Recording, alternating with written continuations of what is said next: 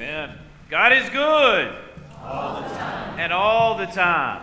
God is good. It's good to be together in the house of the Lord. Hear these words.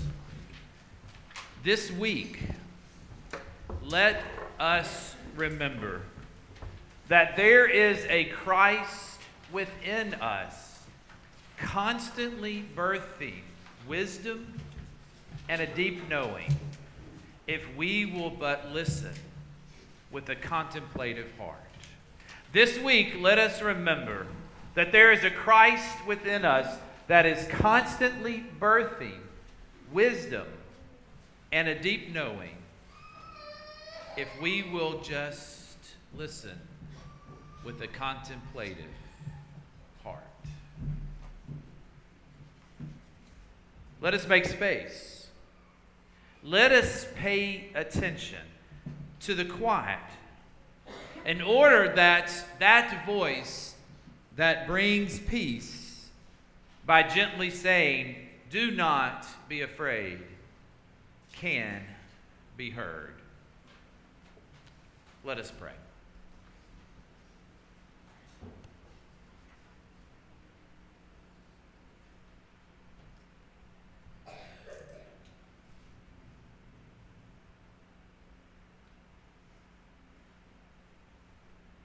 Lord, sometimes it takes the silence to hear your voice. Sometimes it takes a moment to release all that which distracts us. A space in which we contemplate your holy presence, to hear your word for us today. This morning, Lord,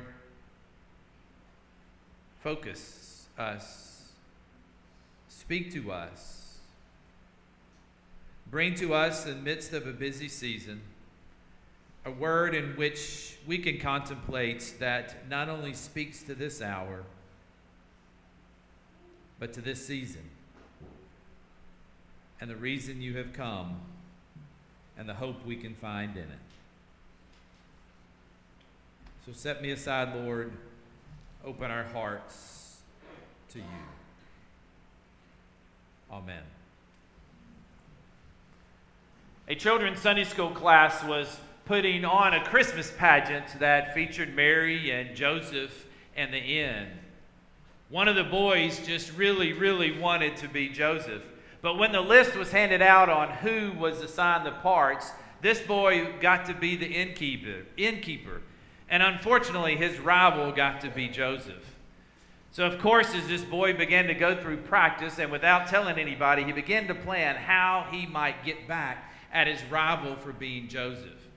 So when the night came and Mary and Joseph walked across the stage and knocked on the door, the innkeeper answered in a gruff voice, "What can I do for you?" And Joseph said, "We would like a room in the inn, please." And so the innkeeper decided to throw open the door and come on in. Now, you can have the best room in the house. Well, you can imagine how this took Joseph off guard, and he did not know what to do. But then he smiled. He poked his head into the house, looked around, and said, "No wife of mine can live in a messy place like this. Come on, Mary, let's go to the barn." And the play began again. Many of us look for signs on what to do. We just want something in the midst of the confusion or the chaos to tell us which way to go. It sure would be nice if we could have an angel that when we didn't know what to do would speak to us and tell us the next right steps. Uncertainty is a fact of life. This seems ever more true today. And as we hear Joseph's words in today's scripture, it reminds us of God's presence with us. God had big plans for Joseph, probably not the plans that Joseph had in mind for he and Mary. Listen to what those plans are. How is it that Joseph responds, and what is that holy space that is created for all of this to happen?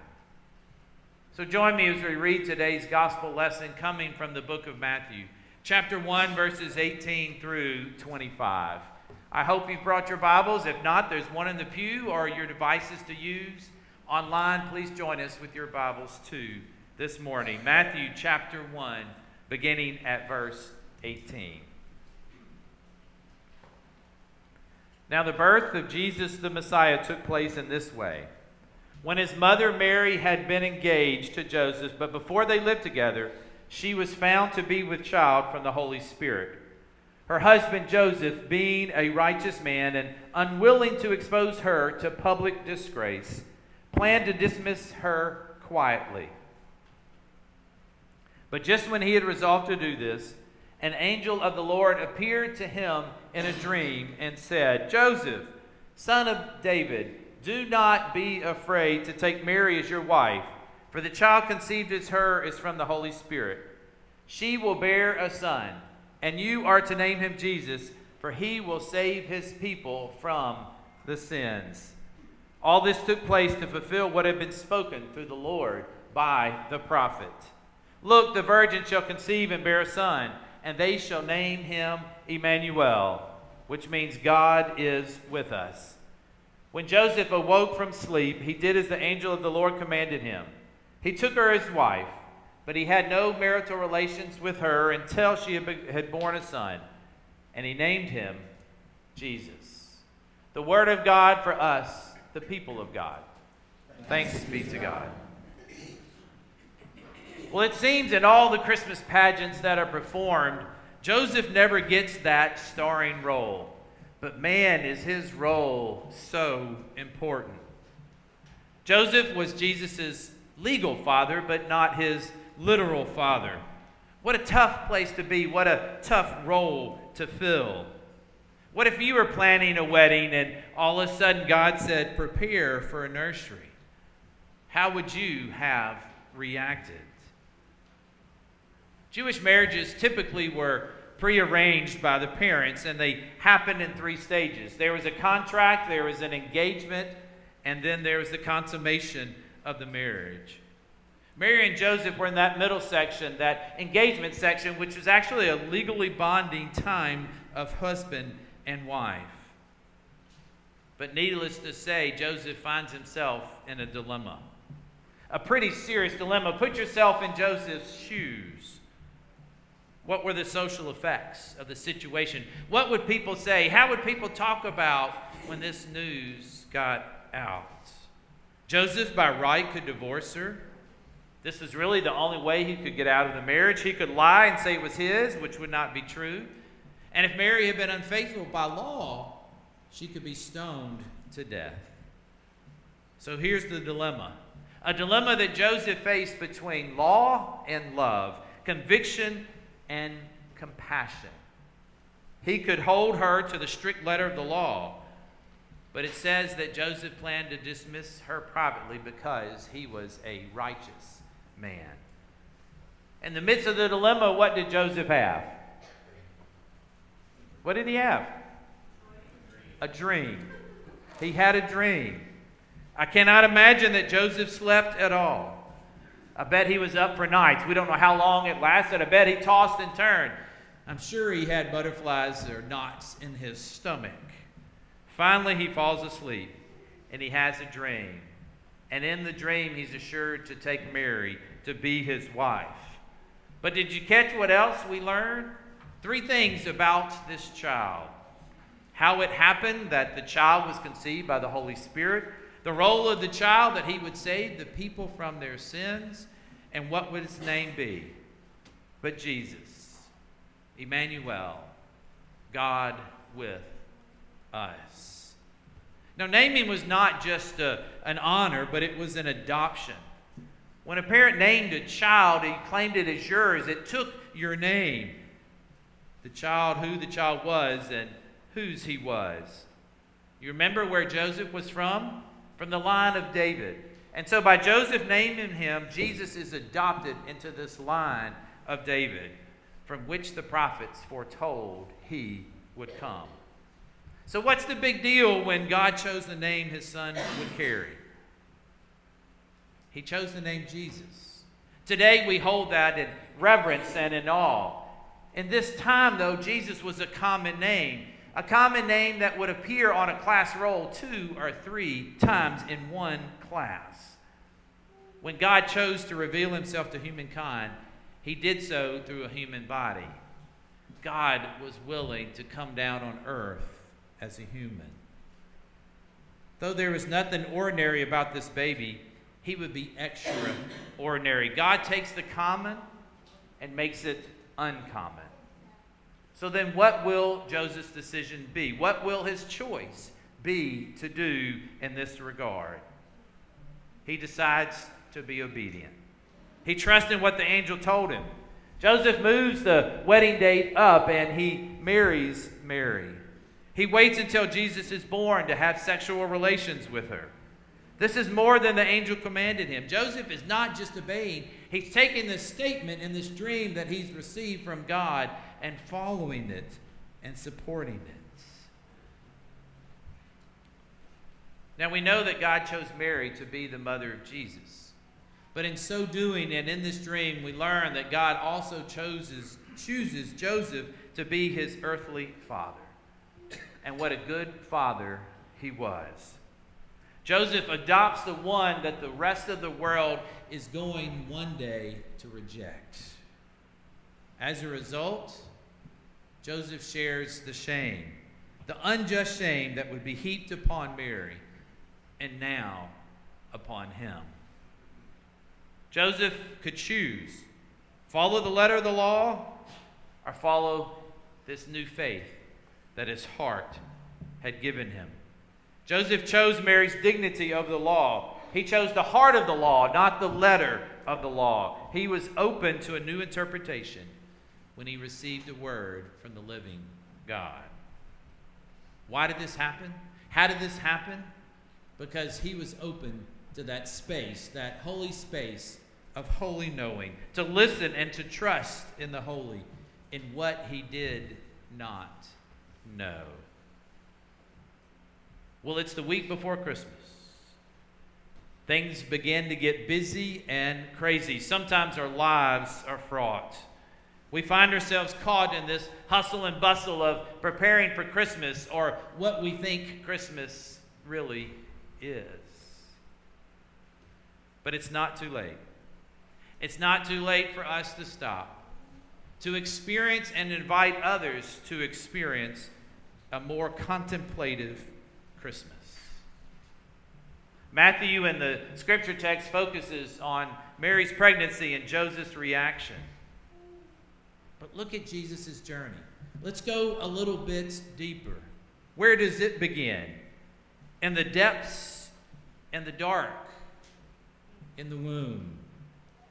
It's this image that informs our journey as we understand and contemplate the holy knowing. It's the holy knowing that comes when we tend to our own depths inside of our bodies, our souls, and our spirits. We began this worship series talking about holy time and holy people and holy space, and today about holy knowing. Even the pain that may come when we face what we keep hidden in the depths is part of the anointing of a more incarnational life.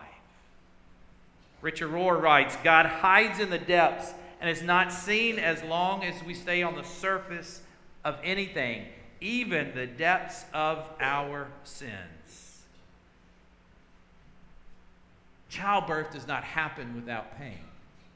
New life does not happen without pain. And holy knowing, it's our own rebirth with Christ that may include some fear and even some wrestling with different things. But we too can hear what Joseph heard. In the midst of his dilemma and in the midst of his decision, these words, do not be afraid. We cannot know the blessings in store for us until we listen for the alternatives to our complex problems. until we sit quiet for a minute or two. And you know what can happen in that very minute? A miracle. The answer we've been looking for, or the reminder that God is with us. Look at the Isaiah passage, or recall, or let me remind you of that passage that Andy read earlier. It comes in the midst of one of those complex problems. This is a political story of unrest and deception and threats to national security. Ahaz has the responsibility of Judah in his hands, and things are not going well, partly because of his own history of complicating things. But they're given a sign that the prophet Isaiah offers, that God gives in the midst of chaos, is simply this: God is with us. The sign is a child, and his name is Emmanuel. This reference that is given by the prophet of a scriptural sign being fulfilled is the way in which Isaiah leads to the next two chapters, and especially chapter 9 and verse 6, where we learn whose authority will be stronger than any political power. So what do we do? What do we face in those obstacles, those complex problems that we find ourselves in? We drop into the depths to gain for ourselves a sacred knowing about what reigns in our life.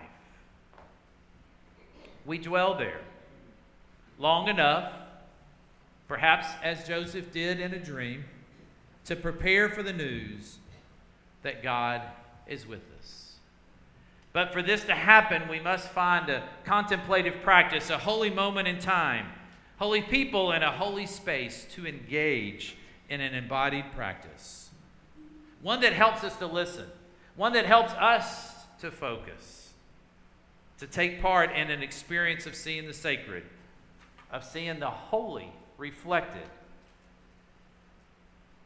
that results in bringing us a peace that passes all understanding.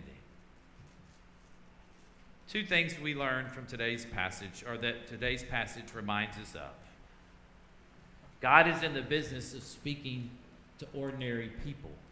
People like you and me. God uses ordinary people to do and be part of extraordinary things. God takes the common and gives it a mission and a purpose.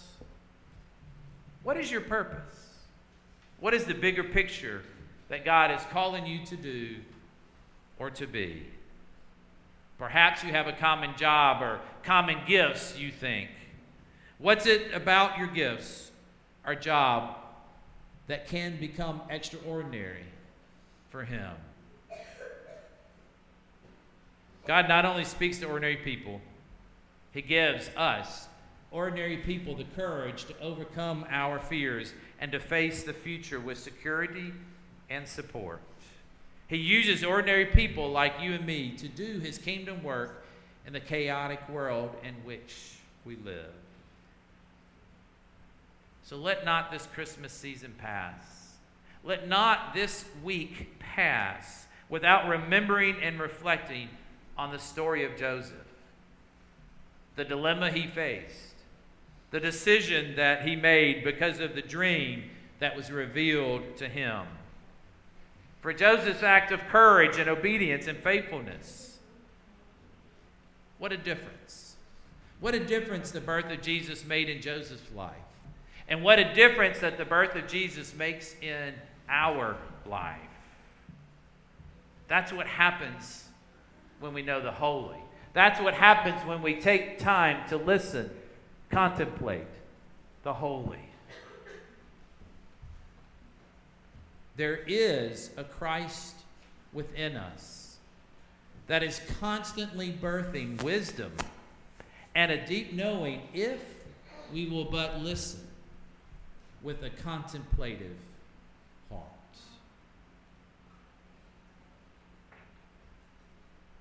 Are you listening?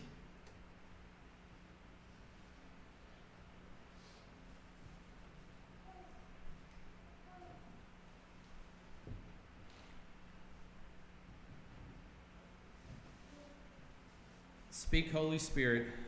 Speak, Heavenly Lord. For your servants are listening. Amen.